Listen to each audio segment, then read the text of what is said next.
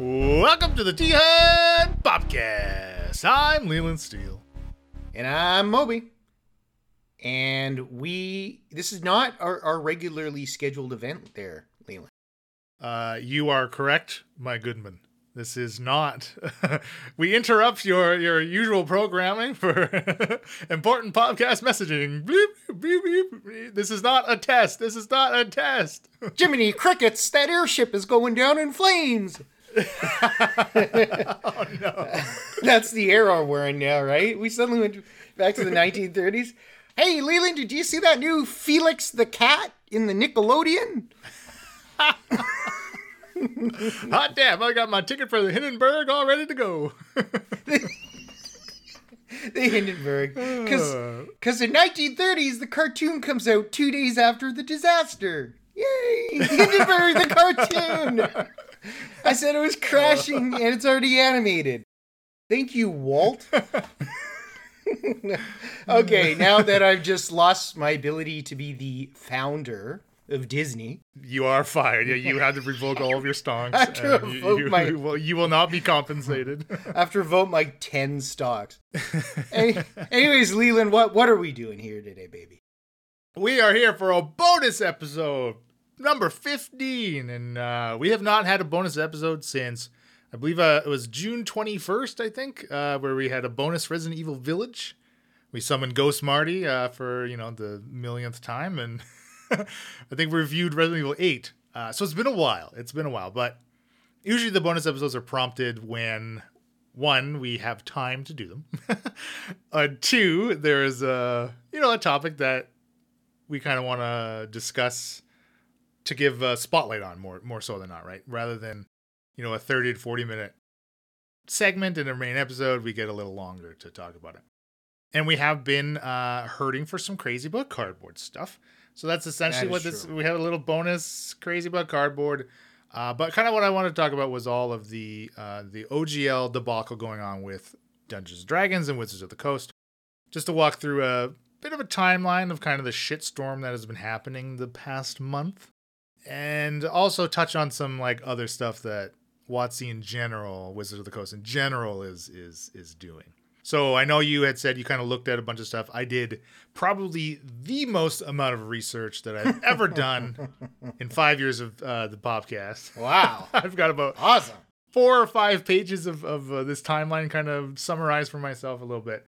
So there's just going to be so many details that you could, if you were to go out and look a myriad of videos created by creators in the TTRPG space, as this whole thing was going on, if you want to find far more detail than what we're going to offer here, you absolutely can. And you would be able to, take a look around the corner and you would find a video about the OGL. So I'm going to do my best to kind of summarize and hit some of the highs and the lows. Most of them are low points. All right, start us off.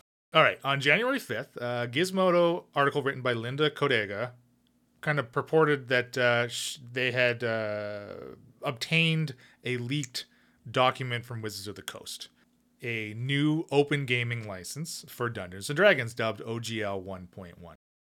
The OGL in general, for those unfamiliar with it, it allows third-party creators to publish written adventures utilizing the SRD, the Systems Reference Document for Dungeons & Dragons. That SRD contains various keywords and terms for D&D that are designated a product identity, which allows a third-party creator to include them in their created content, mostly for compatibility with Dungeons & Dragons 5e. Now, the immense success of 5th edition, which is the current edition, can really be attributed to this third-party content throughout the decade that 5e has been operating, or close to a decade. By the time the next edition comes out, it'll be about 10 years. So keep that in mind as the outrage from the community kind of has been flaring because of that. But this OGL 1.1 was apparently a draft, but according to Linda Codega, it was about as close to a finalized legal document that you could get without, putting in a pen to paper to sign it kind of thing. And it came in at about 10 times the length of the Open Game License 1.0A, which is what you would currently publish like a 5th edition work under the old license. it deauthorized that 1.0a, which would mean that every third-party publisher at the time that had published something under it would have to update all of their products to conform to the new 1.1, should they choose to sign it, or discontinue selling under 1.0a.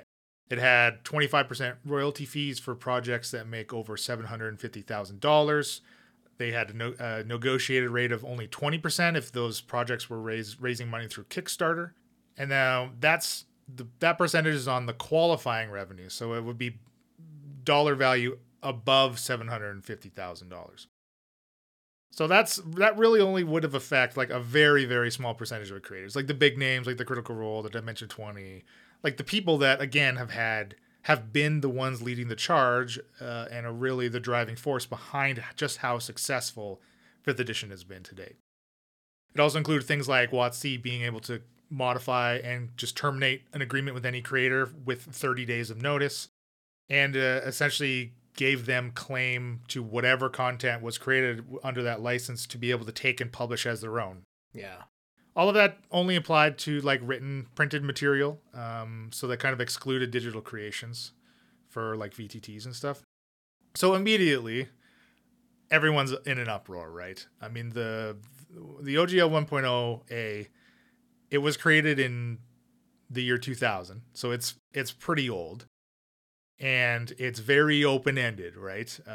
There's later in the story we'll get to some points where it's just old enough where they couldn't have had the foresight to explicitly cover in its language the direction that WotC clearly wants to take. Right. So all of that you were familiar with from what you kind of looked up, and that is true. Yes. Okay, so after this article, this Gizmodo article came out about the leak, that was the 5th, I think about on January 10th or 11th, I think it was the actual 1.1 full document release where you could actually read it and find it yourself.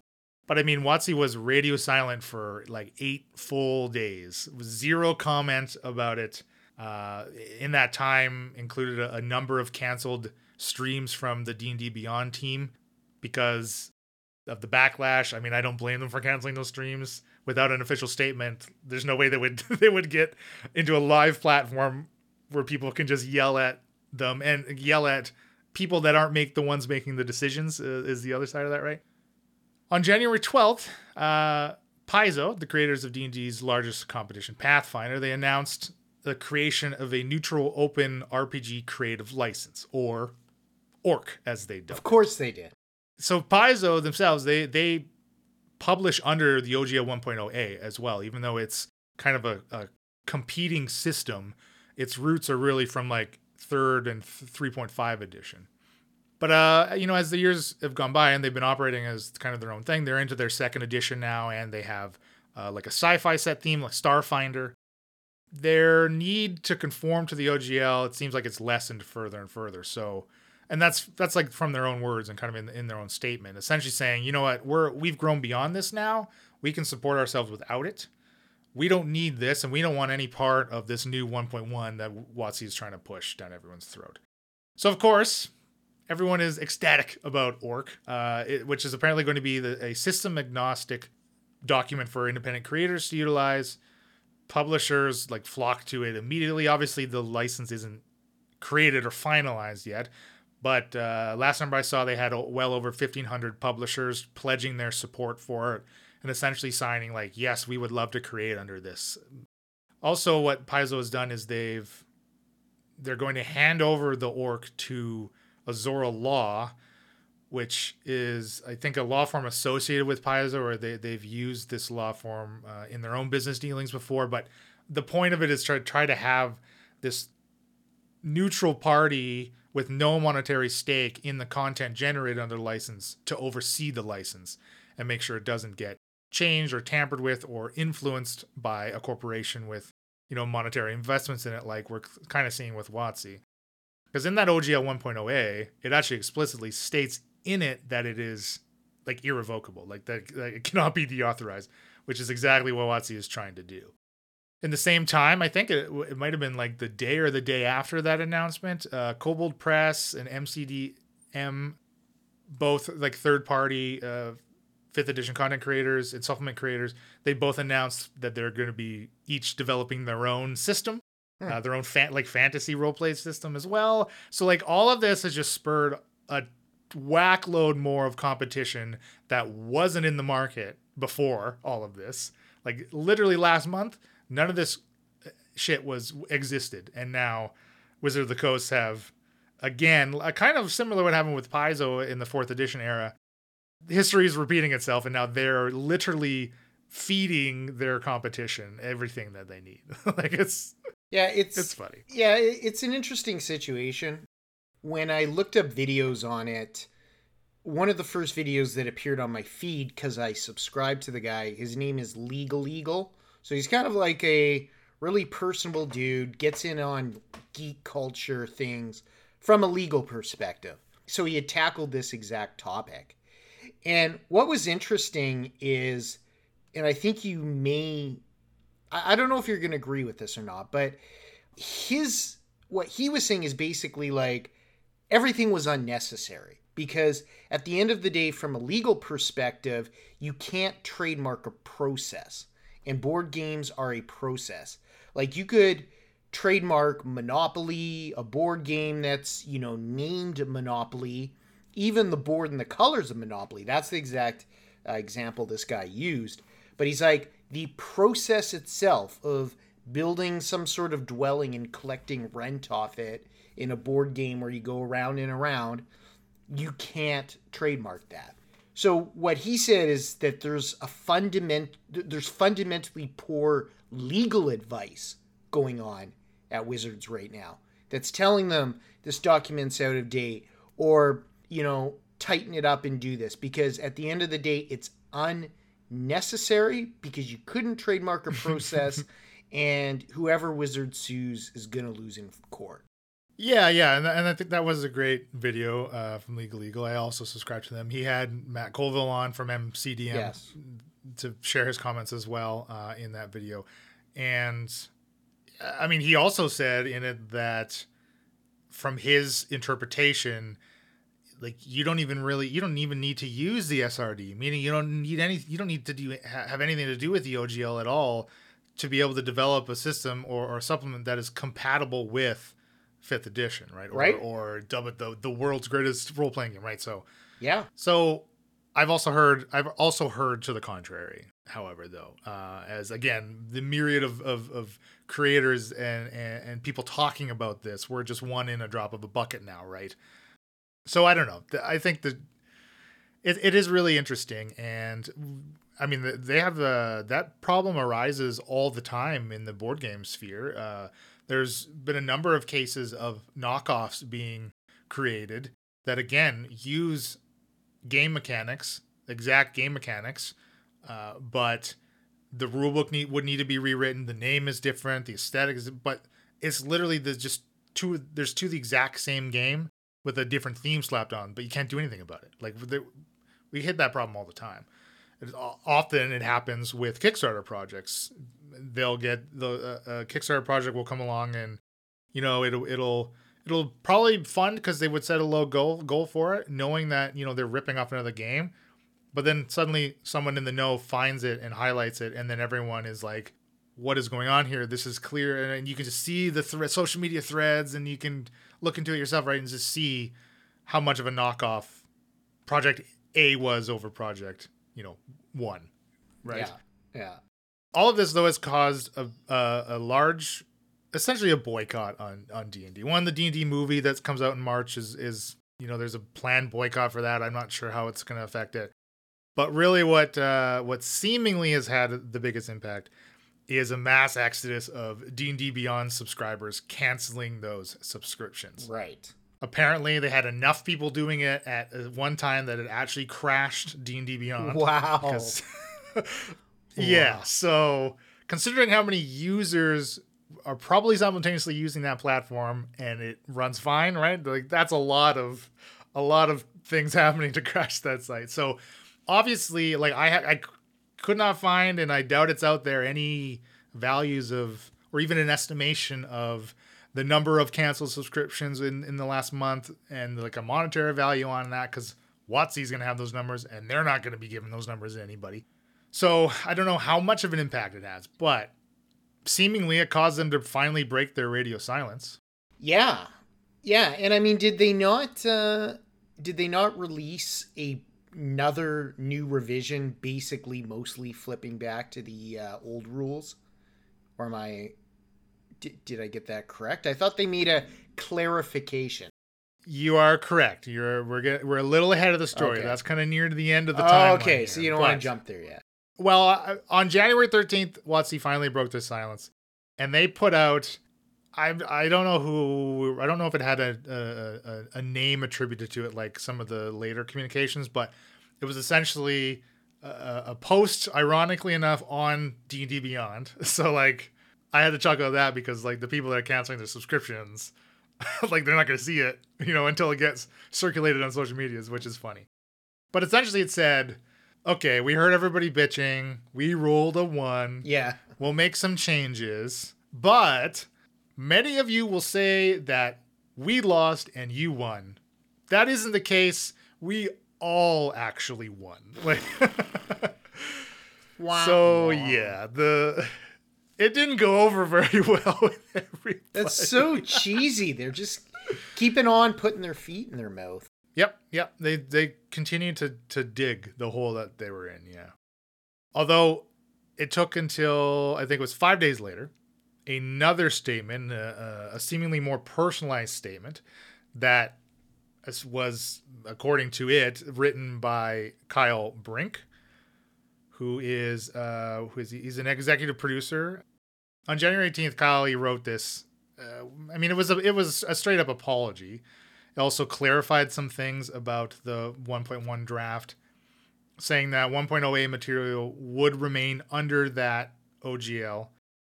DM's Guild supplements published there, they're under their own kind of agreements, and that creators would own their own content with no license back requirements. So he addressed a number of questions like the community had been posing since the leak, essentially. Though the most important thing, though, he announced that the new OGL would be put out to the public for the consumers to review and submit feedback directly to Wizards of the Coast in the same method and platform that they are currently doing with 1D&D playtest material, which is the next edition, saying that they value the community's feedback. They want it all to be this collaborative process now, and how badly they screwed up. Following day, Kyle posts again announcing that the core D&D mechanics will be given to the community, he says, through a Creative Commons license, which allows creators to share and copy those core mechanics in any medium or format forever, according to Kyle. But to use that kind of quintessential D&D stuff from the SRD, you would need to sign under the OGL 1.2 now, which was put out to the public. And a lot of people read it. You can go find it now. I believe you can still submit a survey on it about what you do and don't like. And by all accounts, it definitely went over better with the community, like you had said. It rolled back a lot of what 1.1 had said. Many of those problem areas that were changed, or at the very least, the language used around them were softened. There's still a number of issues, though, that people had with many of the clauses. The top of the list being a class action waiver if you were to sign this OGL, which, allowing WotC to take legal action against creators individually without other industry folks who would be affected by the same ruling to aid in that legal defense. Those lawsuits would also be governed by the state of Washington, aka WotC's kind of home turf. You'd waive the right to a jury trial, so overseen by a judge, again in WotC's backyard. I mean, you can see kind of the implications. Yeah. I don't believe any of those practices are anything new or out of the ordinary, though, for like a licensee agreement. Like, I think that's also standard practice. Just say, yeah, no, as far as I understand, it's the same. Like, that as far as the licensing agreements go, it would be very similar to that, typically. But anyways, continue on. I mean, this whole time around, a lot of this OGL stuff, there's been the talk from, like, the response from WotC kind of in that original, pompous response where they said they rolled a 1 and we all won here. They've started this narrative of them their driving force behind 1.1 and how harsh it was to give them more control over preventing harmful and hateful material being published under their banner. They pulled that card. They did. Ugh. That's so stupid. And I hope, because, I know the LGBTQ plus community is strong in board gaming.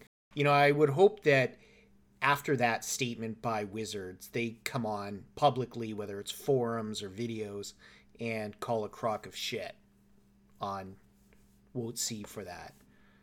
Do you know if that's happening at all? I mean, I don't know of any specifics as far as groups within the community, but like the entire community, like WotC isn't fooling anybody, right? Like everyone is seeing through their bullshit. I don't think after this, like a large majority of the community will never trust WotC again. It's going to take a ton to earn back any of the good faith that they've been building in the last decade. Now, 1.2 had a very open-ended clause which makes WotC the sole arbiters over what constitutes harmful material. So they would get to dictate whether or not your supplement that you've created that, I don't know, maybe it's more on the M-rated side. Well, we believe this is harmful. We are revoking your license and you no longer can sell this. Now, is that going to be harmful to consumers? Is that going to be harmful to WotC's brand and their image? Like, that's the problem with it. It's unlimited power. Like, in one sense, I get why they want to retain that as a corporation. But in the other sense, it could completely be abused. Like, I mean, come on. Since the beginning of when Dungeons & Dragons was made, even in the earliest days, a lot of the custom campaigns got pretty risque. I found some sketchy stuff over the years looking it up, which is fine if, that's how these people want a game. But that was always permitted. And what you're basically saying now is that under that guise, like, oh, it's, 2023, we don't want to have, these vampire succubi or whatever in this. I mean, whatever they wanted to pull, they could just say, well, that's offensive, right? Like, don't they have that power now? That is how 1.2 is written. Absolutely. And obviously being able to control whether or not, like hate speech things make it into things that are being sold, like that's important. But yeah, it's more, you're correct. It's like, it is literally written for absolute power for WotC. I mean, there's plenty of, like you say, erotic adventure modules out there that is like really just like sexy fanfic, right? Like, is that considered offensive or harmful? Again, harmful to WotC's image? So the main sticking issue, though, for the community continues to be the deauthorization of OGL 1.0a. Essentially, the people everyone's calling for the ability to continue to produce 5th edition content under 1.0a, even after like 1D&D comes out, and just have 1.2 apply to solely 1D&D, that edition. Which I think is a ridiculous ask, for one thing. I'm like, okay, obviously I disagree with all of what's happened so far, and I'm, it's just as dirty. I feel like it's just as dirty as everyone else does, right? Disappointed in WotC just as much as everyone else is. But I think this particular point, it just seems ridiculous to me, because seems like the most easiest way, the surefire way for WotC to shoot themselves in the foot even more and kill 1D&D and stifle its growth the second it's released. Like, would be essentially the opposite of what they've done with 5th edition. So that's what confuses me about that, and how people can expect both of these OGLs to be operating at the same time. That really boggles my mind. I don't understand how people can expect that. I don't know. I don't know if I'm missing something. Like, what do you think? No, I mean, it just sounds like anytime you have documents that complex, if you have them overlapping, it's just rife for miscommunications, misunderstandings. It's clumsy. I mean, this whole thing just makes Wizards look bad, and it's tough because I know we're talking specifically about the situation, but what I want to kind of know is context. And I don't know if you know what's been going on with Wizards the last few years that you want to comment on that has led us to this point. Certainly I have some thoughts on Magic, which obviously, play much more than D&D.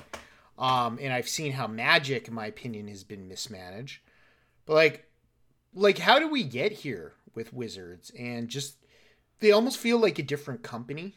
They feel like they're producing some of the same old games and stuff, but it's just kind of lost all its heart. Hello, listener.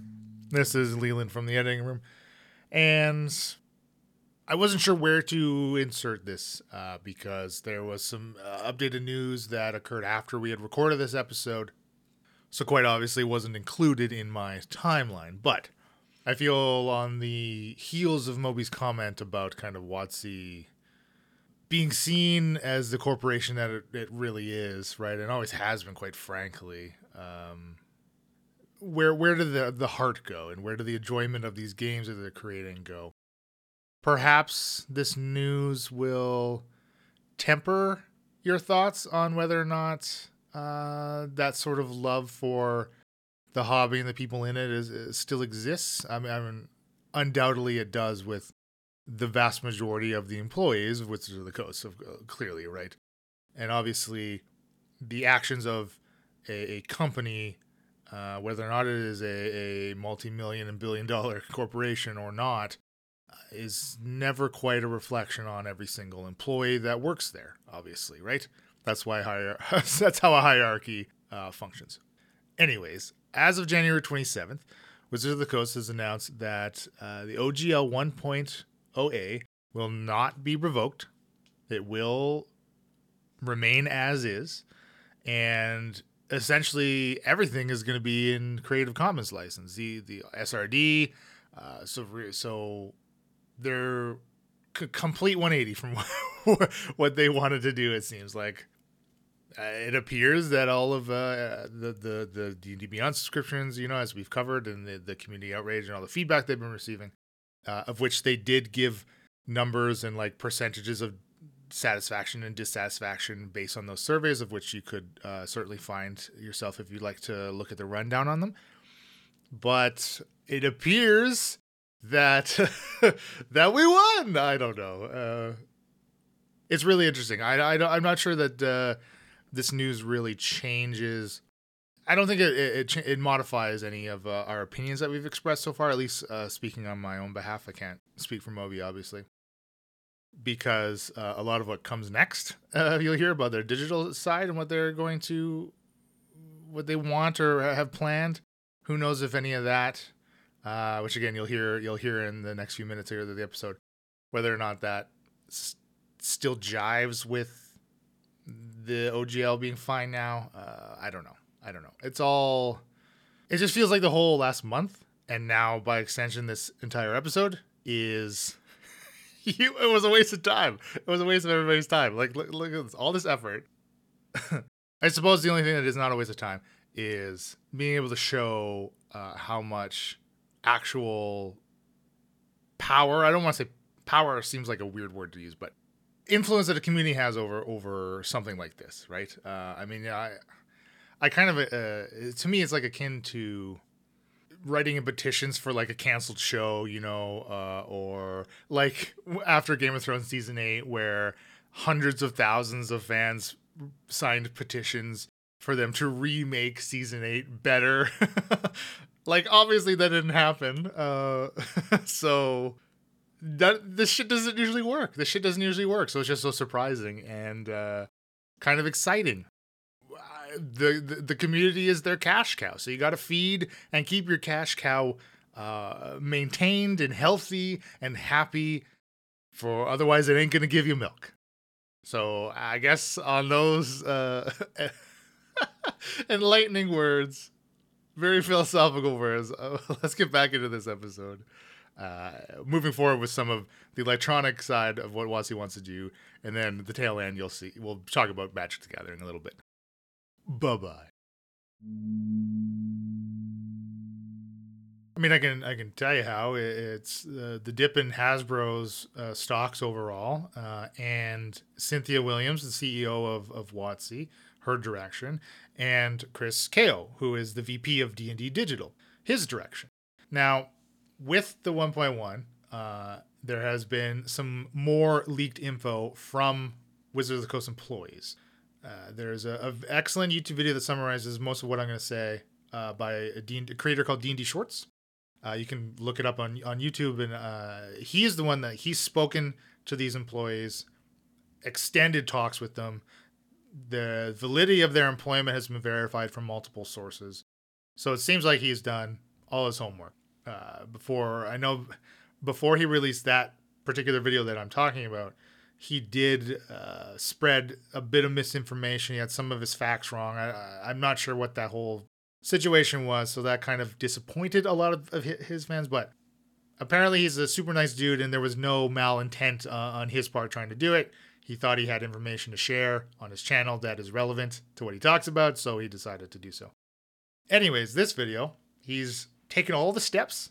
In his video, actually, he had like a prepared script that he said he had viewed by lawyers, had been gone to the WotC employees he spoke to, and like had everyone signing off on this thing. So it was very involved, and there's some really... He puts up some quotes from some of these employees at the end of that video, and about the work environment and how they're being treated, and many of it mentioned Chris Kao in particular, and it's bad. It's really bad. I mean, they're clearly the higher ups at WotC. They see the consumer as, I believe the quote was, they're an obstacle to our money or something like that. Like they're literally just an obstacle to profit. Wow. That's what the consumer is being viewed as. So Chris Kao, again, the VP of D&D Digital, his thought is that the future of D&D is digital. The biggest threat to that, according to him, was D&D Beyond. Wizards of the Coast actually recently acquired D&D Beyond, which, again, for those unfamiliar that maybe don't even play Dungeons & Dragons, D&D Beyond is literally just an online system where you can have access to all of the source material, like the player's handbook and your monster manual, all adventure books, all of which you do need to purchase on that platform. So you need to purchase an electronic version of it.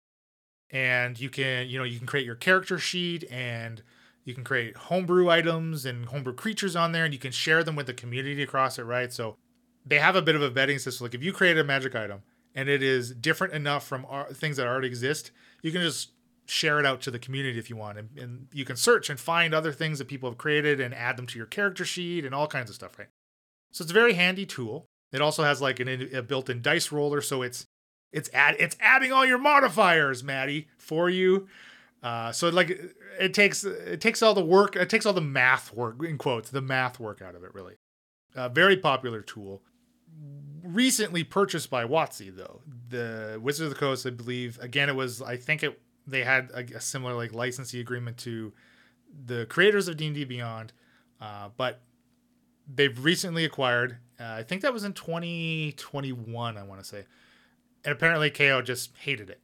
And he kind of had this mindset and pushed this mindset on those under him, this mission to destroy D&D Beyond, both before and after Wizards acquired it. Because he and a team, they've been developing their own VTT, a virtual tabletop system, which I know for the Encouragement Party, we use Roll20 as ours. Just a place where you can have a digital map, some tokens, facilitate playing the game electronically, like kind of his vision is, rather than having like a grid of board in front of you at the table kind of thing. They're building this in the Unreal Engine. So it's like this 3D, like fully rendered 3D thing. Wow. Yeah, it seems pretty intense. The electronic route, though, of course, allows them to better implement far more monetization avenues. Mm-hmm. Adventure modules purchased would not be compatible with D&D Beyond, only with this new VTT. So it would be something completely separate from D&D Beyond. They want, monthly books to release rather than like quarterly books. Customizable cosmetics for terrain, your character miniature, your spells, your gear, microtransactions, baby, on top of a monthly subscription. The highest tier planned at $30 a month. Wow. That's insane. That becomes like a $360 a year, subscription to D&D. Like that's just nuts. Right. That's such a cash grab. It is, yes. So OGL 1.2 tries to restrict development of all other like VTT animated content, like spell and attack effects, that kind of stuff, very explicitly. And that's also one major thing that people do not like about 1.2. Because again, it's incredibly clear that this is the vision the whole way, and they're trying to drive, and they believe under Chris Kao's direction that by doing this, they can blow up the worth and the money that Wizards brings in, or sorry, that Dungeons and Dragons specifically brings in. So Chris Kao's experience comes from MMOs and mobile games. He believes that it's all the same shit, and he doesn't actually need to play D&D to know what its community wants, because purportedly he has played or does play very little of it. You sure know how to pick them, Watsy. Yeah, right. In 2021, Wizards of the Coast made over $1 billion, 950 million of that coming from tabletop sales, and I think the rest was like digital, or that's a mix of digital.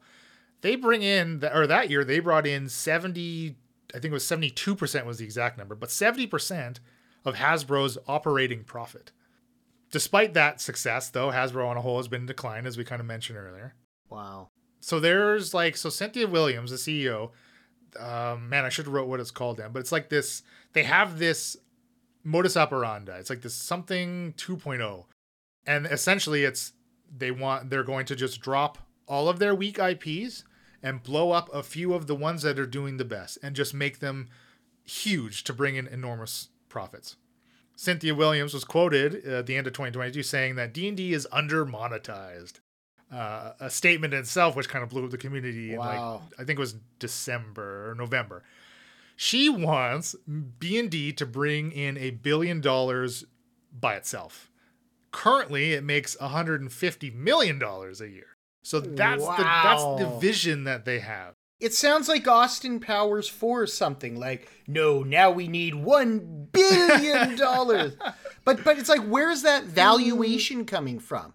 You know, the thing about goals, and of course business is included, is goals need to be achievable. That's the A in goal when people talk about the acronym. Well, to go to your team and be like, yeah, we're 150 million now, smoking it, but we need to get to $1 billion, which is almost like, 10 times as much. I guess 5 times as much or something like that. But it's like, it just seems like it's a goal that she pulled out of her ass, to be quite honest. And to say that D&D is under-monetized, well, all I'd say to that is, are you someone who's seriously invested in it? Like whether you're buying, fancy die, all, hardcover books, also investing in the online services. There's a lot of money pouring into this ostensibly pen and paper role-playing game. So, yeah, what she's saying is just asinine.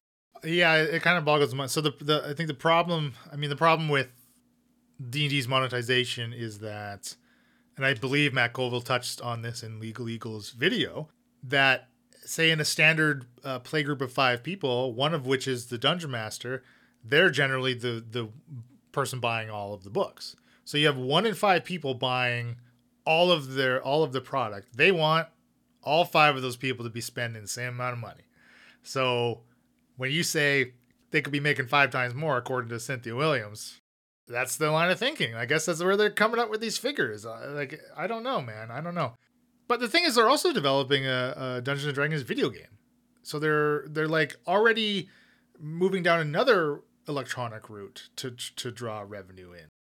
So they want your normal at the table in person experience to also be a video game, but no, play our other video game too. Like this is I don't understand it. Oh, it's just they think they can milk that video game for every last dime, and they will. Like everything's going to be monetized on the thing. So that's where we are today. Like it used to be so simple. It was like, buy the books like we did when we first played 4th edition, buy some books, buy, the Dungeon Master guide and whatnot, and then make your story. And yeah, if you need to download a character sheet or something off Wizards, go for it. But, the money was just in the books and how much you wanted to invest in it. It just was so much simpler. It's just annoying. It's annoying to hear what it's become. Well, so according to, again, Chris Kao, in his vision, apparently the physical books would be more of a like a legendary item or like a collector's item rather than being something standard. Like, I mean, I got, almost a dozen of 5e books on my shelf behind me here. Apparently, in this new digital realm, this new digital regime, that those would be rare items. Like, I don't know. I don't know. I don't know what they're doing with that. I don't know what they're doing with Magic. Speaking of Magic the Gathering, like you said, been going through some of the problems and complaints from the MTG community as well. Oh, like overprinting of cards, money grab set releases, way more releases than usual, very close together. So Cynthia Williams did make a statement responding to some of these criticisms, which came about a month after the Bank of America downgraded Hasbro as a company to underperform from buy, after they had projected a potential 34% fall due to how the company is ruining Magic the Gathering. Wow. Pretty significant. That's crazy. Pretty significant. But Williams said that there's no evidence that MTG is being overprinted. Supply chain issues that everyone was dealing with had resulted in two major set releases coming out at the same time in October of 2022. And once we got to 2023, the releases would return to normal, a major set every 2 months with some micro sets releasing in between. Also, they've recently raised some of the MTG booster prices, due to cost of paper rising, and that their focus is player-based growth. And that is how they're going to continue to make MTG as profitable as has been. To bring in, they've been bringing in a ton of additional IP, Lord of the Rings, Doctor Who, Transformers. Honestly, like, it feels like you name it and you'd be able to find a Magic card about it. It's become the new HeroScape. Right? It kind of feels that way. It's interesting. I guess they just want to tap into some of these fan bases. And I hate it, to be quite honest. Like, I've been too old, or I am too old, and I've been too long into Magic to accept where they're going. I got into Magic about 2004, but for whatever reason, booster packs from sets that came out in like the early 2000s, even 1999, you could still find them at card stores. It wasn't that hard. So I got into a lot of cards that, started getting into print like maybe 4, 5, 6 years after the very beginning of the game. And that was before things like Planeswalkers and I guess equipment was coming in, but not things like vehicles, which you could crew and all sorts of weird stuff. Now they're coming out with a card called Battle. It's a new type of card called Battle. I don't know what it does. Okay. But apparently there's one battle card in the new set. But yeah, I don't like where it's going, where it's kind of, gone to these cool fantasy realms, like in the early 2000s, Ravnica, the Halloween realm, Innistrad, I think it's called. I like those. And now it seems like they've just, like you said, they've just flipped the script, and to just get random new people, they're going to make like Finding Nemo, Magic the Gathering or whatever. Whatever it takes to get them in. Yeah. Nemo, legend, fish, druid. Well, there's no there's definitely a shift in their focus towards the Commander format too. There's just so much Commander format. It's like every Commander format content, everything that gets developed seemingly has Commander in mind and how it will function in a Commander deck. And I don't think there's anything necessarily bad with that. I think that if you have designs in mind so it fits every format, that's good. Because I don't think that anything that would go in well in Commander wouldn't go well in like standard format. But I think it works the opposite, the other way, right?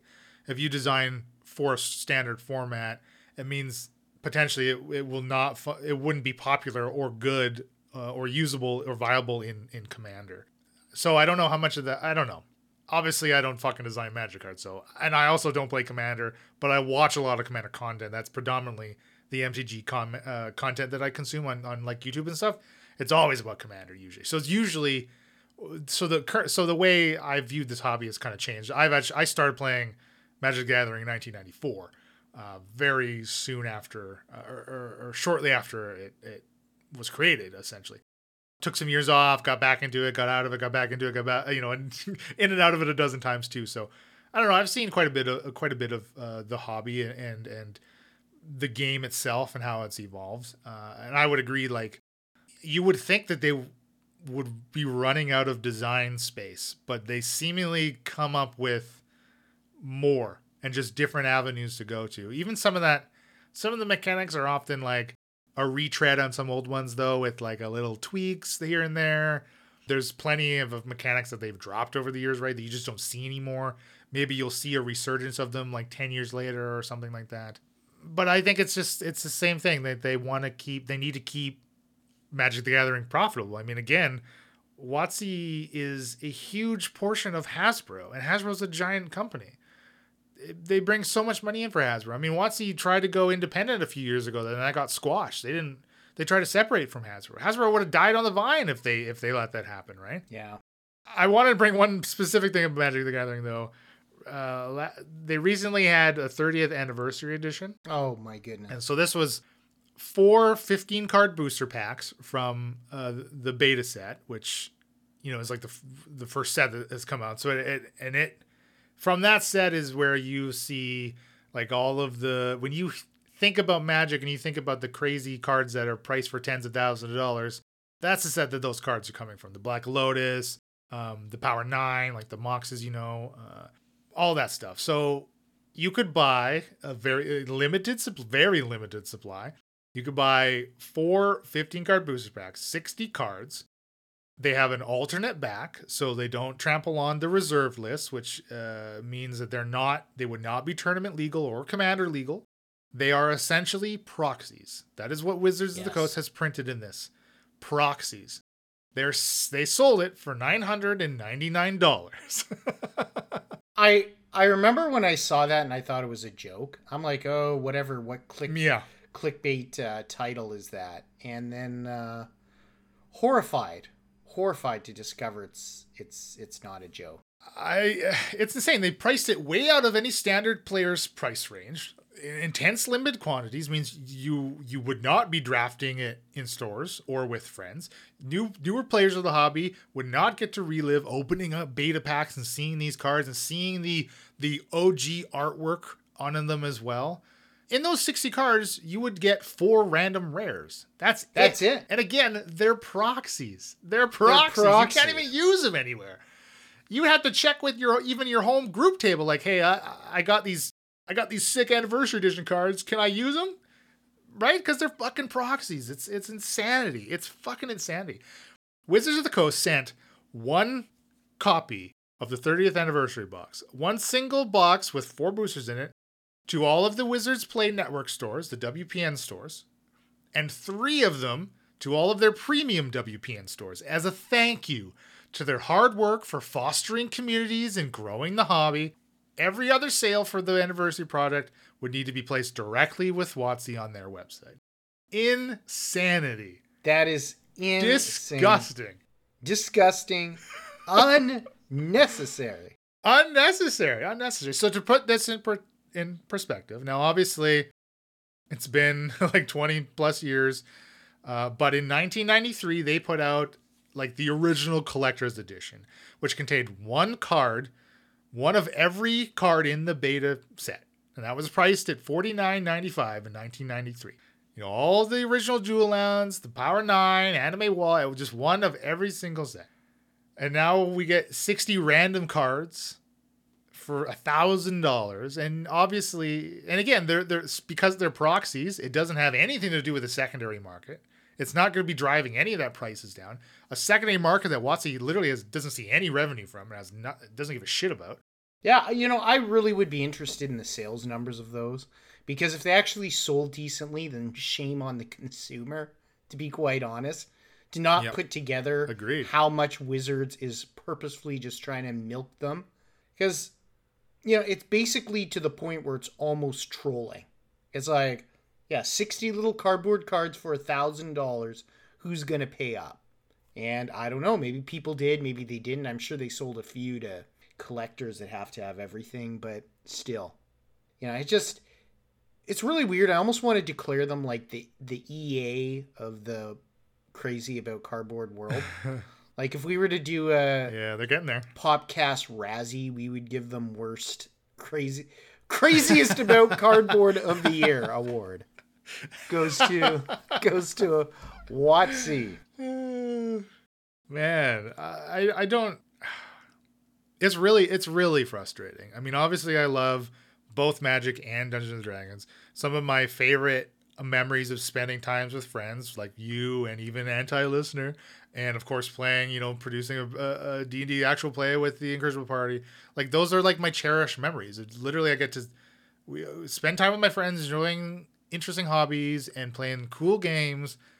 And there's always going to be that looming shadow of WotC standing over you with their hand out, waiting for you to slap down another bill so you can keep playing. Yeah. Like that's what it's starting to feel like, right? Yeah. Well, what it feels like to me in a way is a slot machine. It's just becoming something that's gambling, because with how expensive packs are, like if you don't get a good rare, what's it to you? For people that have been in the hobby for a few years, unless you're playing standard hardcore, most of the cards in a booster pack are just going to be worthless to you. So, if you're spending now $12, $14 Canadian per pack, you pull like Vizardrix 2.0, like it's going to be Yeah, it's only a 5/5 instead of a 6/6. Yeah, for the same amount of mana. Actually, yeah. Well, nowadays Vizardrix like 2.0 would be like a 1919 worm with trample, spacewalk. That power creep is real. Rampage 6. What else can we throw on it? Banding. Yeah, it would be an Eldrazi. Banding 11. Yeah, it would be an Eldrazi. Banding. It would have Shadow. Yeah, it would have every bloody fucking mechanic under the sun. Tap to add 1 mana of any color. After all of that. After everything else, it just has this one little rule on the bottom. That's what you would use it for. It's a glorified... Oh, yeah, I would. 100%. A glorified Birds of Paradise. It's like just a bigger Birds of Paradise. Leland, you could have killed me 5 turns ago. Yeah. But I have spells to play, Moby. I have to tap it. Spells to play. I'm trying to think of like what's the worst spell? Or yeah, I gotta play a healing salve on myself. I don't want him to take 3 damage this turn. Oh, okay. Now we're getting sidetracked here. But those are good memories of Wizards, and it's not going to need like, all these newfangled cards and power creep and like, it's interesting we're having this discussion because as soon as we're done recording, I have it queued up. There's a guy watching. I'll give him a plug. Nitsa Hone. I've talked to him about being on the show at some point, and I hope schedules align. But he's doing his set review, which he always does, and I'm interested to see what they do there because it's so obvious which are like the 8 choice rares for a set, and it's like everything else is secondary. You might find some things that are decent, but like it's just like 5 to 8 cards that you're chasing, and they're so overpowered nowadays. That just doesn't understand what is driving people to buy boosters outside of drafting. Like, do people actually buy? Oh yeah, I'll take a couple booster packs to see what I get in them. Like when they go to a store to play. Like, I don't think there's a reason anymore. That's how. I mean, when I was in my teens and playing, that's how I purchased cards. Obviously, I wonder, maybe it would be interesting looking in the development of the secondary market. I don't know when did that become a thing? Like, I wonder, because obviously stores have always offered singles and stuff, right? Right. But I mean, eBay's been around forever. Have people just been eBaying card sets like forever? Possibly. I know I was eBaying for cards as early as 2005. I think the first transaction I did was actually selling. I wasn't buying. Whatever 9th edition was, it was day 1 of 9th edition.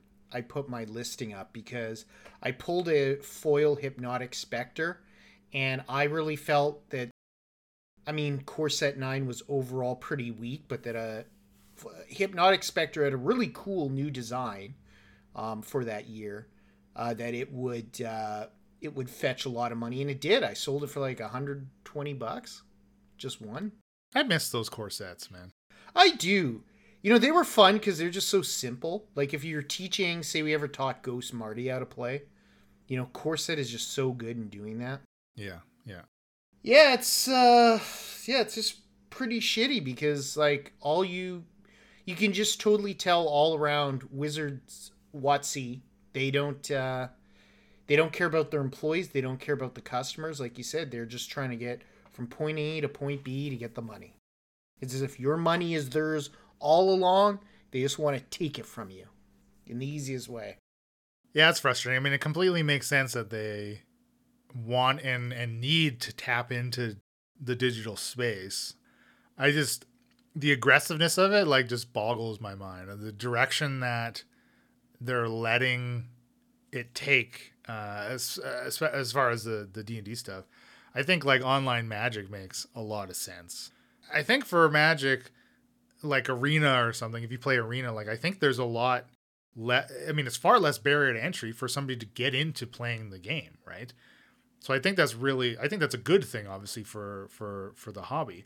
I don't think that having a $30 a month subscription service for a VTT, of which you are just slapped in the face with microtransaction after transaction to be able to actually get through an adventure module for 5 people, like that's not feasible. How do they so what they're expecting is the current consumer base for Dungeons and Dragons to shift entirely to this new digital system, but that's not going to happen. That's not going to happen. Like, you can't shut down Roll20. You can't shut down like Shard. I don't understand how they possibly think that that's going to happen, or how incorporating any of that into a new OGL is going to help funnel people into it. It makes zero sense. Well, as you said at the very beginning of this, you know, it sounds like there's people involved that don't know the game. Then they must not know the fans. They don't know what's going on, and it's arrogance at the end of the day. It's, oh, we want this to become all digital so we make more money, and that's what we're going to push for. And they're going to find that the community pushes back. It's like, no. This is not what we want. We're not going to be forced on digital, paying between, you know, $15 and $30 a month on an endless subscription. No. Like, D&D, pen and paper role-playing game. There will always be a niche and a place for physicality for that game. Yeah. And, I mean, an argument, I suppose, is like, if you don't like it, then you don't need to partake in it. And, like, everybody I will always have those 5th edition books. Same with people from older, like, they will always have their, like, 2nd edition or their advanced D&D books, and they will always be able to play those with their group that prefers them. But there's more to it than just being satisfied with what you had before. I think when you're passionate about something and you invest a lot of your time and your energy into something, like, you have a right to be outraged at a direction that it may take, especially if it's a parasitic, you know, actions and direction. Nobody agrees with microtransactions, right? Like, nobody likes them. I mean, definitely there are implementations of them that are tolerable, but by all accounts, this new VTT from WotC sounds like you will not be able to play the game unless you partake in them. Yeah. Which doesn't make any sense to me. Like, God knows how limited even the lowest subscription tier of it. I don't know what that would or might be as far as money goes. I don't know. But I can only imagine that a tiered system is going to have a lot of paywalls. That's how tiered systems work. That's right. Yeah. It would have to have major paywalls, or else there's no impetus to pay up to the next levels. And especially just seeing who's in charge right now. Yeah, it's going to have some big paywalls. I mean, where this goes, money talks. It's good to hear that people are canceling their subscriptions, but people are really going to need to put the pressure on and for the long term until WotC basically realizes they're going to lose this huge chunk of their business. Stock is going to crash unless they do what they should be doing all along, which is give the fans what they want. Just give your customers what they want. The amount of times people that sell stuff, companies that sell stuff, treat their customers with contempt nowadays just really shocks me on a whole. It's just getting really disturbing for someone that's in business and went to business school like myself to see where this is, because I still was educated in the time that, the customer is always right. Well, is the customer always right? No. But unless it's a case of a crime being committed or safety, you have to treat your customers with respect. And nowadays it's more and more common, unfortunately, that companies just talk down to their customers and just don't treat them well. Yeah, there's an arrogance and a entitlement. It just becomes, it's just finally, it's are we finally just seeing the mask of friendly consumerism just dropping from a company like Wizard of the Coast now? That's what it feels like anyways, it's we're just seeing them without their makeup on, essentially, right? Yeah. That's what it feels like. Yeah, absolutely. I agree. I mean, I think that's why when you even look at Magic, why do we have so many set releases per year? What do they release? 3 sets a year, 6 sets a year, something at this point? Every couple months? That's a ton. You could probably cut that in half easy. But again, it's about the money. It's about selling volume, I guess. But it's at the cost to the game. I'm going to boot up that Magic set preview in a few minutes here, and I guarantee you 80% of what I see is going to be shit. And I'm, in a meta way, I am going to be watching it thinking that a few minutes ago I said 80% of these are going to be shit. Inception, starring Moby. Well, I mean, I'm done. I'm out of things to say about this. Well, me too, because I think we're both agreed on it, and I think the history that you've laid out just kind of really speaks for itself. Yeah, I think so. I mean, if you want to debate us, absolutely, we'd love to hear from someone that's not a scam bot on Facebook. So please send us a comment or a message. We'd love to discuss. But yeah, hit us with the end of show stuff. That was fun. All right, end of show stuff. Our website, ttpopcast.com, the T-HUD Popcast on Facebook, TT Popcast on Instagram. I'm Leland Steele. And I've been Moby. On Twitter. Oh, whoops. No, I don't know. You paused? Yeah, you paused for so long. I'm like, okay. I know. I completely. All right, say your shit. I'm Leland_Steele on Twitter. And that's who I've been. And I've been Moby.